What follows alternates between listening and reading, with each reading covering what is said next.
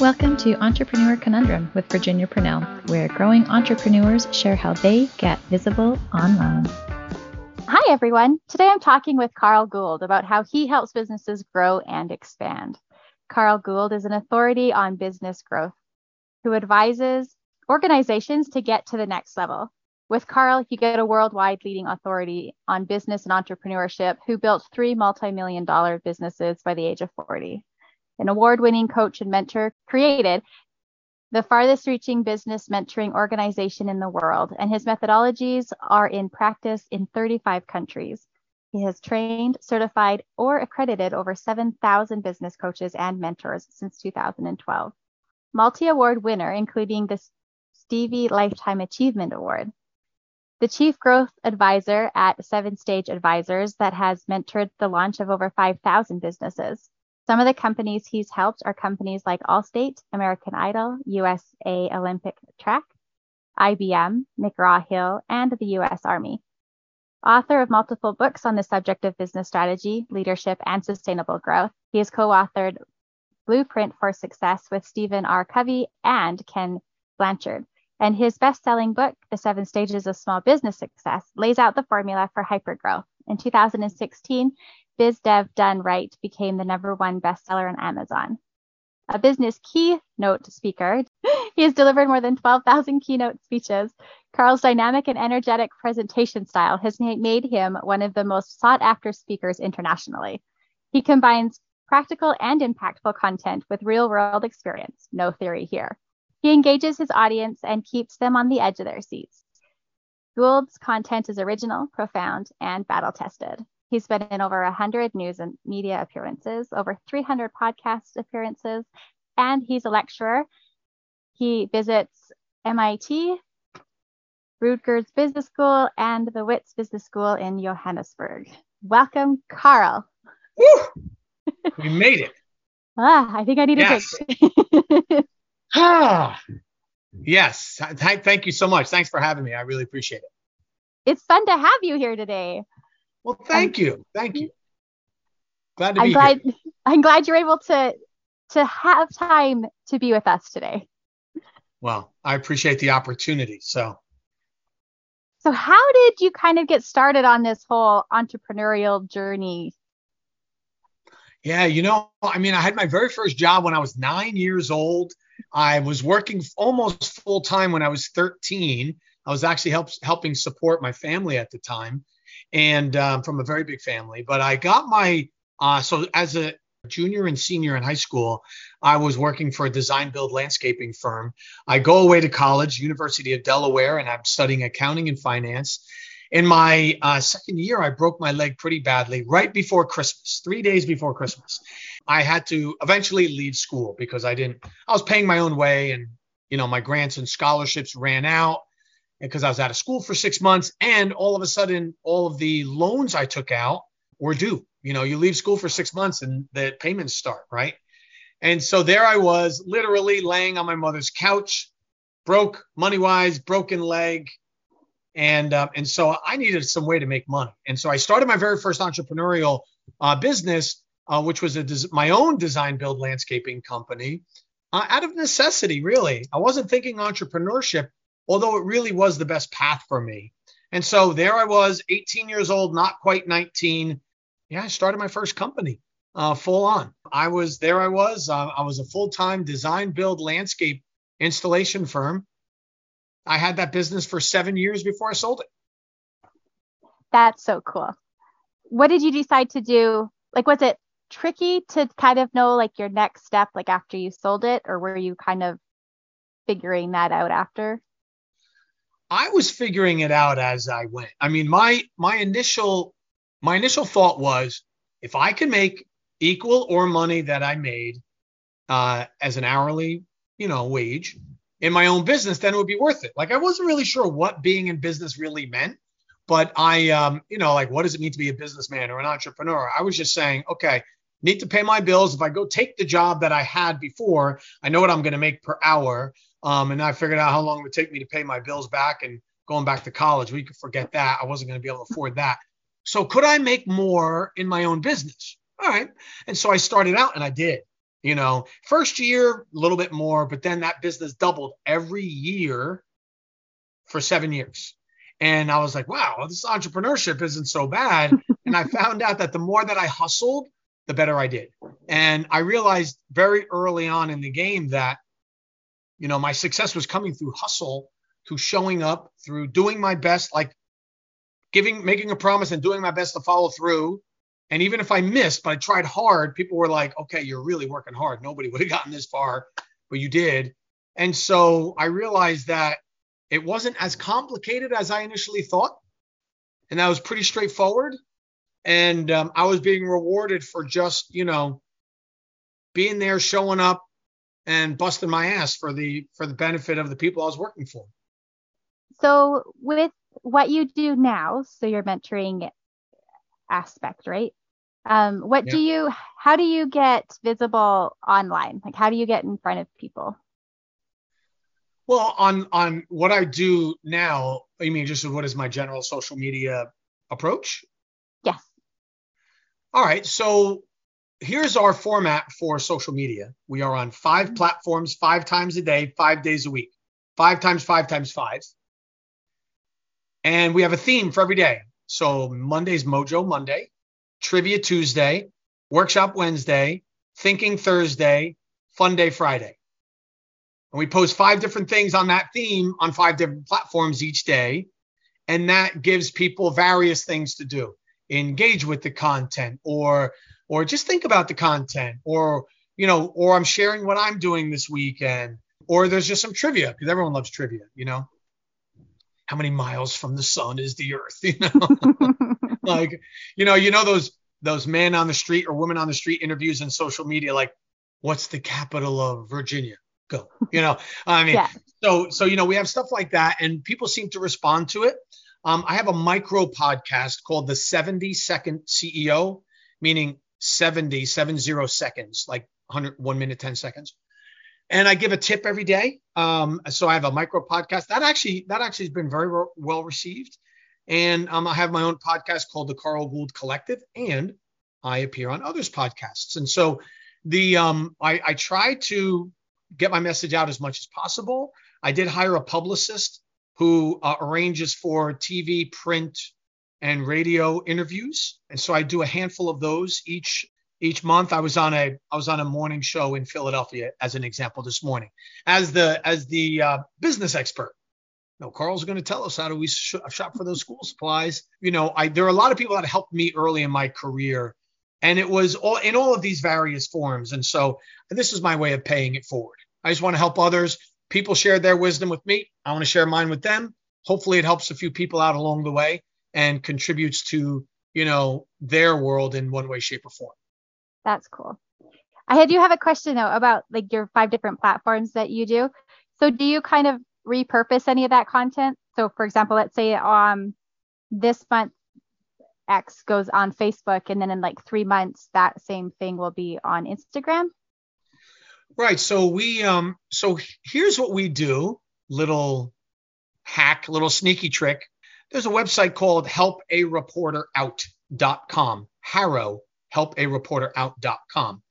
And what I do is we go on there, and these are reporters that are looking for experts to give quotes or be a resource or a source for their articles. Well, that entire website is about all of the articles that are coming in the world of journalism, right? So those are all the cutting edge articles. Like, wow, what is everyone writing about reading today, right? Well, I know because I've got and anyone can do it. It's a free service. You just sign up for it. And so what we'll do is we'll go on there, we'll look at what people are writing about, and we'll do articles and blogs on similar topics, or at least those same themes. And so I'll write articles. I've got I'm a regular contributor to Forbes.com. So I write an article once a month there. And I also write an article once a month for LinkedIn. And so we'll write about what's trending. And then I'll also write about my methodology. So I wrote a methodology called the 7 Stages of Small Business Success. It's a growth methodology. It's got 7 steps along this growth curve. And there's a whole host of things you need to know about how to grow in sequence the way it's intended. And so we write articles about those 2 topics. And then what I will do, like I'm doing now, is I will film me being filmed, and I will repurpose, 1 or 2 minute bits. And so I will be the content as well as create the content. And then what we do is we maintain a 90-day post, and our marketing team will decide which one makes the most sense for when, And so the timely stuff, for sure, anything we're news hacking, that'll go out right away, And then the timeless stuff, they'll vary a bit based on what they've been posting thus far. Cool. Well, thanks for sharing that. You're welcome. It's nice and structured, so it's easy to follow. So if you want Right? business wisdom, hang around me on a Monday. Right? If you want trivia and facts, Tuesday is your day, And so that's the way we do it. That's fun. And it's nice because your team should be able to remember everything too, right? Sure. Right. And when it comes to the research and putting it together, it's actually much simpler. Like you say, wow, 5 times a day, 5 days a week. Wow, that's 260 quotes for Trivia Tuesday. Motivational Mojo Monday is motivational quotes for our business, right? So that's 260. So if you type in, business wisdom, business motivational quotes, Google will give you a gazillion. You just have to pull 200. You get them all at once. So you could pull all those down and, filter through them, and you can, and it actually makes the process of publishing and generating content to be much simpler. And batching your content too. Exactly. And batching it. And then they can break it apart later, but they can certainly it makes it a little bit more efficient on the production side. Yes. So who are your ideal clients? An ideal client for me is a growth-minded CEO, somebody who wants to either double their business or grow by at least $1 million a year. So if you're a $250,000 a year company and you're like, I want to get to 500, great. That's growth-minded. That's a big leap.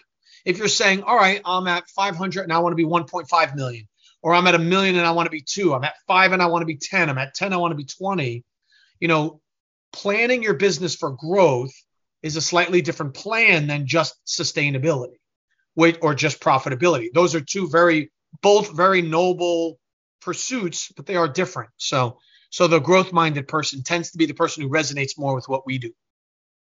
So is there kind of a mistake trend that you kind of see your ideal clients making?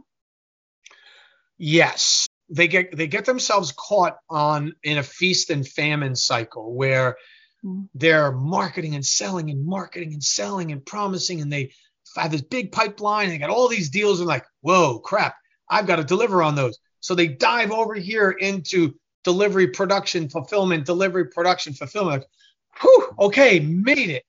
All right, no pipeline. Marketing, selling, networking, right? And they get into this total feast and famine. And the big mistake is you can never stop lead gen no matter what. Doesn't matter. Everyone says, well, prioritize. You can prioritize all you want as long as lead gen is in there. Yeah, but I don't want to outsell my ability to fulfill. That's fine as long as you keep marketing and selling. You in business, you have to keep going. You cannot stop. It's your job to figure out how to fulfill at the level that you're selling. Sales and marketing will always push fulfillment. That's just a way of life. So if you're waiting for this special day when we can fulfill now, it's never going to happen. They're 2 separate tracks. It's like a racehorse. You put a thoroughbred here, you put a thoroughbred there, and you're racing to the finish. Sales is always going to beat fulfillment to the finish line. That's fine. As long as they can keep pace, you got a winning company. Yeah. Cool. So what are some big goals that you're looking to achieve in the next year or two? So for me, I've got a new book coming out called The Obnoxious Offer. Ooh, right? So The Obnoxious Offer. So very early in my career, I made a mistake I'll never make again, is I got a referral for a project. It was a really good friend and business friend, meaning I did a ton of work for them. And they said, Carl, I got a friend who's in trouble. I told him all about you. He really wants to work with you. He's under an incredible time pressure. Can you get over there, look at his building? He needed a contracting project done. Give him a price. He's got to get started. I already told him kind of what you charge. Just go ahead, right? Now, thinking that I told him what you charged meant he actually knew what I charged, I went ahead, did this whole proposal, and I dropped it, like in the mail slot under his door, said, I'll see you tomorrow. Bill set this up. I'm Carl, blah, blah, blah. I'm trying to get to you quick, the whole bit. I'm thinking, boy, aren't I Johnny on the spot? I get to the guy's office the next day, and I walk into his office, and he was like, you have to be effing kidding me. Your pricing is off the reservation high, blah, blah, blah. I mean, he screamed at me for like 20 minutes, and I'm thinking, oh, this is not going well at all. I don't think I'm getting this project. And then the whole time he's holding up my proposal, he said, your pricing is, he goes, you're a young kid. You can't do business this way. This is obnoxious. This is obnoxious. I don't care how quickly you could do the job or how fast you think you are. Carl, this is obnoxious. And he goes, then he goes, all right, sit here, don't move. I'll be right back. And he leaves the room. I'm like, I'm not staying. I'm getting out of here. What's going to happen? So he comes right back out. This time he's holding the contract in one hand and a deposit check in the other hand. And he had the contract was signed. He holds them up like this and he goes, all right, according to this, you could start on Tuesday. This was like Thursday. You could start on Tuesday. Is that right? And you'll be done the following. Is that right? I can rely on that. And I'm like, theoretically, yeah. And he's like, what do you mean? I said, I'm hiring you right now. You said you want a 50% deposit. I don't write a 50% deposit to anybody. I can't believe I'm doing it here. And then you says you're going to, I'm like, all right, well, if that's a signed contract and that's a deposit, yes. We start on Tuesday. We'll be done next Tuesday. He hands me both. And then he's like, all right, see you then. And then he leaves. I'm sitting in his office. I'm like, what just happened? Anyway, I take the check. I look at it, legit. Legit. I walk out, and the whole weekend, I'm sitting there thinking like, wait a minute. What just happened? That was the most adversarial meeting I probably had in my entire life, right? I was recommended by a good friend to a good friend, and you would have thought that I was just introduced to an enemy, but I walked out with the check. I'm like, why would he hire me, based on this? Now, the proposal included a premium because he was skipping the line. I was going to work nights, weekends, and bring on extra guys because he had to close on a commercial building by a certain time, or he was going to get significantly fined, lose a tenant. I mean, there was a lot on the line. And so I charged him a 35% premium to get the job done quicker. Same job plus 35%. Now, I later learned that he was more upset at himself, that he was in a bind and he had to pay his way out of it. And here's this 19-year-old kid sitting in front of him. And this guy never pays premium for anything. Okay, fair enough. I learned that later. But in the moment, I was racking my brain saying, this guy called me obnoxious. He wasn't even very nice about it, but yet he hired me afterwards. So I did something right. Like there's something here. And I realized that the value of what I was giving them was equally as obnoxious in a good way as the price. He talked about the price, but the reality was he could get nobody else to react as quickly as I did. And he tried. And I got the job not only started before anyone would get it started, completed before anyone would get it completed. He just didn't like that he had to pay the premium. I said, all right, okay. And it probably did not help that I dropped the proposal in advance, so I couldn't explain it. Like, I know this is more. Here's why. I'm going to pay a bunch of guys overtime. We're working through a weekend. Guys are canceling vacations. We're doing all of this for you, right? And I don't even get the extra because I've got to pay so much in extra fees. It's all going to be eaten up. He would have likely understood that, but all he thought was I was taking advantage of the situation, right? And so from that point forward, every business I ever owned, every business I've ever advised, we have something we call the obnoxious offer. Now, we don't say it externally like, hey, here's the regular price and the obnoxious one. Like, we don't do that. Well, what we do is internally, I ask myself the question each and every time. I'm like, is this obnoxious enough? Meaning, are we bringing enough value that whatever our price is, they would say, this is fair for what I'm getting, right? A Bugatti car automobile is $1 million. I don't know. A Subaru is 25,000. Which one's a better value? I don't know. Some people would say the Bugatti is more a better value at $1 million. I don't know. I don't know who's right. Bugatti has no problem selling their cars, and neither does Subaru.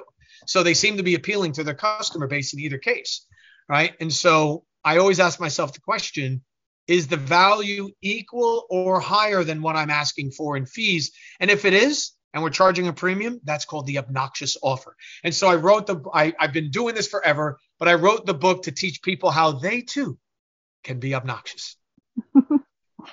I love this story. I thought you were going to say, you always drop the proposal first and come back later. Oh my gosh. Not doing that again. I learned the hard way, So when does your book come out? Do you know yet? Yeah, it's pretty much done. It should be a fall or winter release, like holiday release. So that's what we're looking at right now. That's fun. So do you think of any ways how your book could change your business? How the book changed my business, or how I would change my business now? How the goal of writing your book and having the book published change your business? Yeah. So my very first book was a game changer. I had the chance to write, co-author a book with Stephen Covey and Ken Blanchard in 2007. I took full advantage of that. Two people I really admired, I had the chance to work with. I studied under them, and then I got a chance to write a book with them. This will be my 10th book, and books have, to me, books are meaningful in that it's a significant commitment. Anyone who says, well, anyone can write a book. No, not anyone can write a book, and not everyone does. Everyone produces content. That's one thing. But a book's a real commitment, and it says something to your audience that you are committed. You got to do the research. You got to put in the time. There are no easy books written. They're all an effort, no matter how efficient you are. And I've got really good efficiencies at this point, but it's still a commitment. So it says something to the reader that, look, I took the time and my expertise, and I had to step outside of my normal day in order to bring this to you. So it does say that there's a bit of a commitment. It does help you further validate your thought leadership, because again, it's not an article. I write plenty of articles. A book is more than that, and you can't just throw something out there. It's got to be validated. It's got to be factual. There's research behind it. I mean, it's got to be original, and you do have to challenge yourself to take either a new slant on an old theme or come up with something new each and every time. And the obnoxious offer was a game changer when I learned it. And it is still, when I teach it to a client now, it's something that they haven't done before or didn't have the guts to do. That's the strap line. Make the offer that no one else in your niche has the guts to make, because if you do, you'll separate yourself, because everybody knows what the client wants, but not everyone has the guts to give it to them because of either the risk or the commitment or the inconvenience. So yeah, I think so. It has really helped my business overall, and will continue to do so, because now I'm on book number. When I booked number 1, it was like, wow, you did a book. I'm on book number 10 now. So someone says I got a book, I got 10, right? So that's cool, but that you wrote a book, and from a differentiation standpoint, now having a library, has been very helpful. Very true. Do you think that there's a roadblock that's kind of maybe in the way of writing the book or hitting any of your other goals that you have? The hardest roadblock for me is that it's the most important thing you have to do every day for 6 months. Right. And life happens and things get in the way, and you have other projects, and there's a whole other business to run that I've got to be part of. And then I'm like, oh, that's right. The other 3 hours I now have to spend on the book. And so I don't, in my particular case, suffer from lack of content. I have plenty of content, and I've got the outline for 15 more books. I just have to live long enough to publish them. The roadblock is the time it takes away from all of the things I'm already doing, and because I still am a business owner, I still am an advisor and a consultant. Those are really my primary activities, whereas authorship is a secondary activity. So I'm trying to fit what is a full-time job into my full-time job. So it's mostly a time allocation. And I was wondering about that being kind of a big deal too, because you already seem like you have so much going on. So do you have any tips that you can give us with what you do for your time management and time allocation aspects? Well, as it relates to the book, I use a team approach, and I build a PowerPoint that's got 12 chapters in it, 12 slides, and there's 3 to 6 topics, and inside of that there's a handful of questions for each one.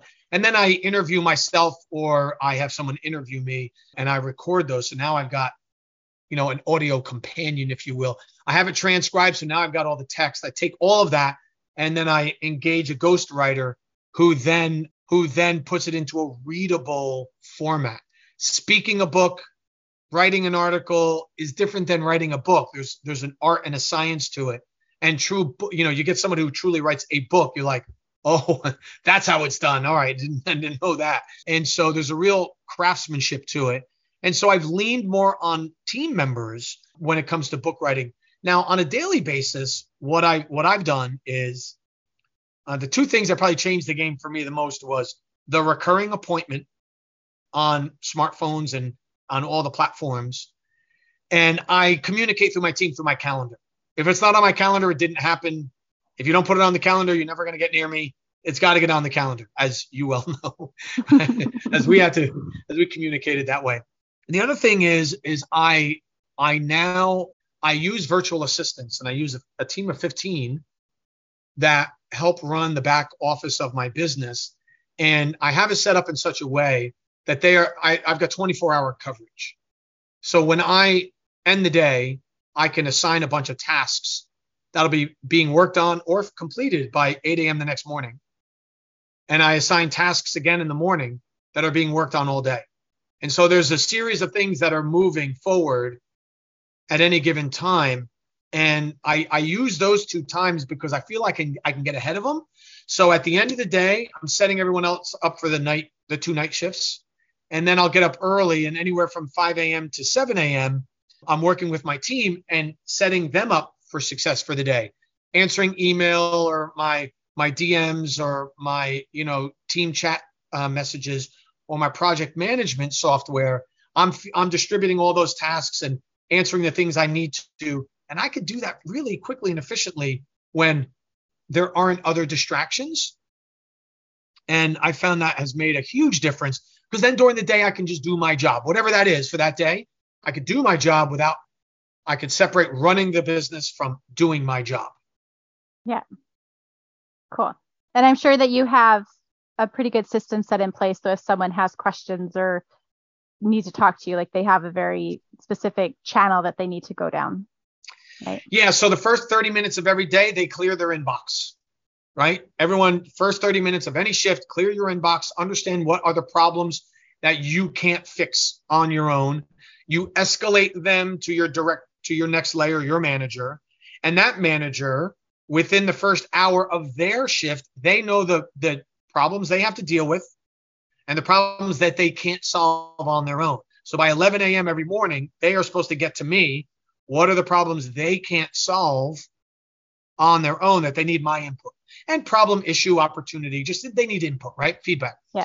So I know from 11 to 1 each day, I'm focusing my time on understanding what are the problems of the day or opportunities or issues, and what is our plan of attack. And I know that pretty much by every day at 1 o'clock. And so that way the team has most of the day to be working on a solution. That's cool. Was it long or hard for you to come up with that process? It took some time. My construction background really helped here, because regardless of what you're building, no matter how artistic it is, and no matter or how plain Jane it is, you're building an assembly line, and that's what a business is. At the end of the day, when it comes to fulfilling the promise to your customer, it's an assembly line. People do similar things, similar ways. You have a great process for your podcast.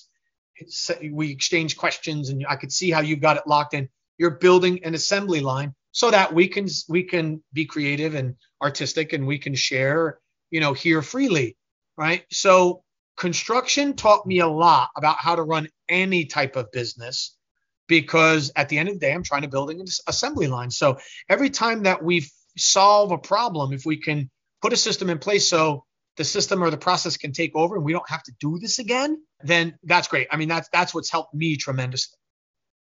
So in all of your experience and everything that you've done, what would you say was the best advice that you have ever been given? Well, early on, I was a kid at the time. The best advice was, you've got two ears and one mouth, use them in proportion. I heard that one a long time ago, and it tends to be right, most of the time. The one of the early advice I was given was, get a financial person quickly who could tell you what you can and can't do. You've got all these ideas, but you can't write a check for every one of them. You need somebody to tell you what you can afford, what you can't afford, and then go from there. And you continuously ask that question. So I'm like, yes, I want to launch this product. Great. It'll cost you $50,000 to do it. And here's the campaign.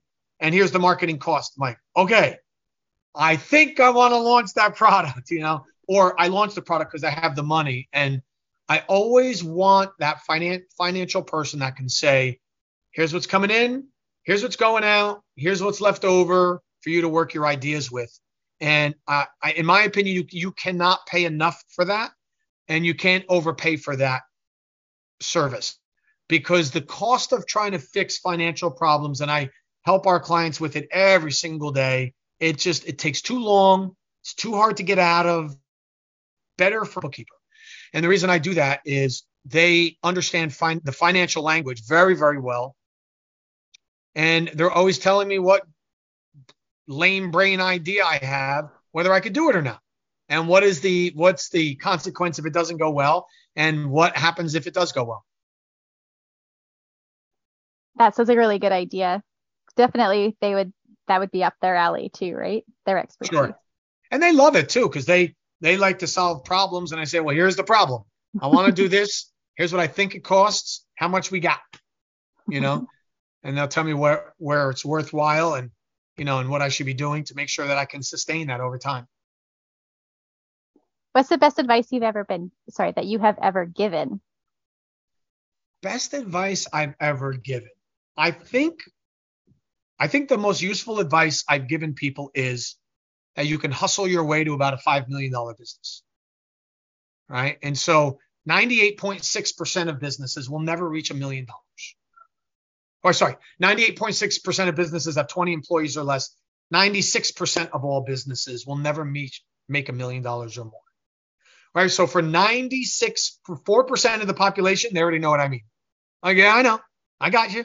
I busted my butt. I hustled my ass off, and I got to $1 million. And in most businesses, you can get up to about 5 on hustle alone.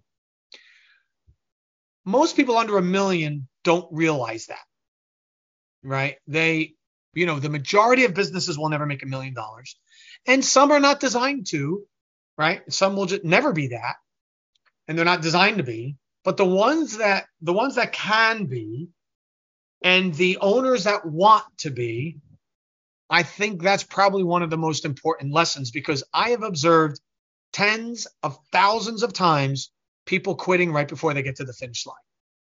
They were so close, and they either got tired, or they got distracted, or they lost focus, or they didn't believe in it enough, or they weren't really committed. And so they gave up at the very end. That's why I wrote Biz Dev Done Right. In the book, Biz Dev Done Right, the word business development is spelt wrong, and the two words done right are spelt correctly, because I've watched people even get it wrong, but still get to the 1 yard line and stop, and then look back and like, oh, I was closer than I thought. And like, yeah, you were. Yeah, you were. Or they would come to me and say, when we're first working with them, and they'll say, oh yeah, well, I was doing this, and this. And then I'm waiting for and then it worked. And then I'm like, yeah, and then I stopped it because it wasn't working. I'm like, oh my God, you were so close. One more month, one more campaign, one more funnel, and you had it, and you quit. So because most people don't realize that there's a lag between the time you implement the idea and the time you get the result. And that lag time, a lot of people just can't deal with it. Like it drives them crazy, or they lose focus, or they lose determination, or their cash balance starts to say hi. Come on now, say hi, wave. Or the cash balance gets too uncomfortable, so they stop it. Do you have any like mindset tips or tricks or anything for those that might be like right on the cusp that aren't quite waiting long enough?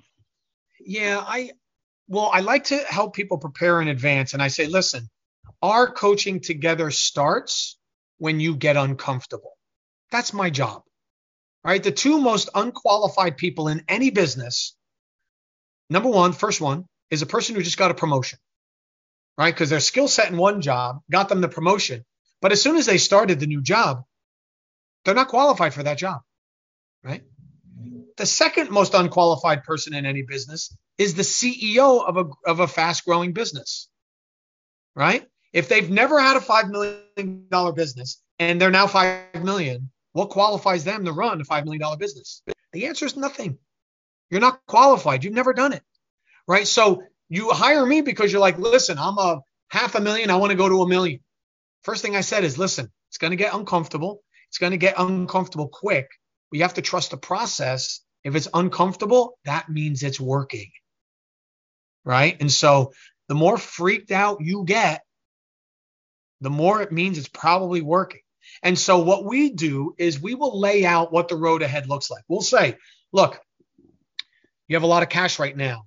6 months from now, you're going to be razor thin on your margins because you are investing all this money back into your business. Or you're going to have to hire these people a little bit before you need them. So you're going to have a bunch of salaries for 2-3 months, and they're not going to be fully, utilized. And you're going to be like, oh my God, why do we hire these people? Because growth is a pay it forward business. It's the pay it forward exercise. And you have to understand that you put the money out first, you're going to get the result second. I don't care what business you're in. That's the way it goes. And so I try to prepare them as much as possible. And then I play I told you so. Told you. See? Yeah. You're nervous, huh? You haven't slept in a while? Good. We're right where we need to be. What do you mean? But we're right where we need to be. You're going to have kids. You're going to run a podcast. They are going to photobomb your podcast. And you know what? It's okay. As long as they come and wave hi and say hi. Can't come in and bother mom and not wave hi. Right? I don't think they can hear me, but go ahead. She can't, not right now. But I'm trying to keep the screaming and yelling and crying to a minimum. Well, good luck with that. Oh, thank you. Well, I have really enjoyed our time today, but unfortunately, time is always of the essence, right? Is there anything that you would like to share with us that we haven't touched on yet today? Well, what I learned in my first 2 businesses that really wore me out was, in business, you will exert more energy, more effort, and you will get more pushback than in any other thing you do in your life. So I'm not one of these guys that says you have to do your passion. I'm not, just because you like to surf doesn't mean you have to have a surf shop, right? That might be your just because you like the garden doesn't mean you have to start a gardening center, But you do have to like it enough, or you have to be good at it enough and appreciate how good you are at it enough to be committed to the process when you get all the pushback you're going to get. Because the path to your success is not an easy one. It's life without a net. And most people don't make it. If you're an entrepreneur, you're 1 in 15 people just to start the conversation, which means you have to find a room of 30 to walk into a room of 30 on average to find a peer, someone who's another business owner, because the other 14 are employees. If you do $1 million a year or more, you're 1 of 4% of the population. That means you are 1 in 600 people. That means you have to walk into a room of 1,200 people on average before you meet a peer that does $1 million or more. I keep saying 1 million because it really is a dividing line. But if you think about it, how many times you walk into a room and there's 1,200 people in it? Not that much. Not that much. So you have to be committed because it can be a very lonely endeavor, and it's a very isolated position. So you really have to believe in it because it will suck your energy dry if you don't.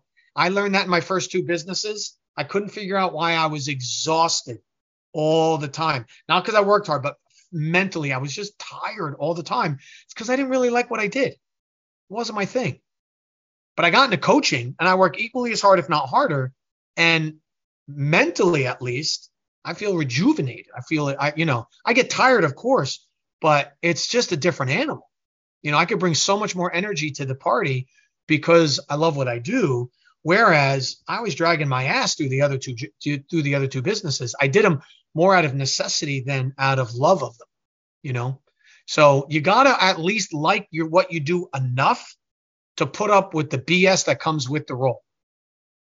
There will always be that, won't there? Yes, there will be. But it's incredibly rewarding. If you love it, it's incredibly rewarding. It's I wouldn't have it any other way now. And all of your past stuff that you've done too has prepared you and molded you and shaped you for this job too, right? Yeah, I think we pull from our past experiences on a regular basis as a resource. I've got my last year self and the year before self and my younger self there saying, come on, you can do it. And you remember the way we did this last time? And, or what were you thinking? Did you not listen to me last time? Did I not say this was going to happen? So there's plenty of advisory board going on there from past references to help me out. Well, Carl, thank you again for being here today. Where can we go to learn more about you and what you do? Well, best way to connect with me is on my personal site, Carl360. So CARL360, Carl360.com. And everything's all in one place. You can connect with me on social, email, text, my phone number's there, websites, books, videos, and whatever works best for you. That's kind of the gateway. That's the place where all my stuff is. So connect with me there and we'll figure out what the next steps are. Fun. Sounds great. Thank you. Thanks for having me. Thank you so much for joining us today. Be sure to subscribe and leave some love through a review. And I'll catch you on the next episode.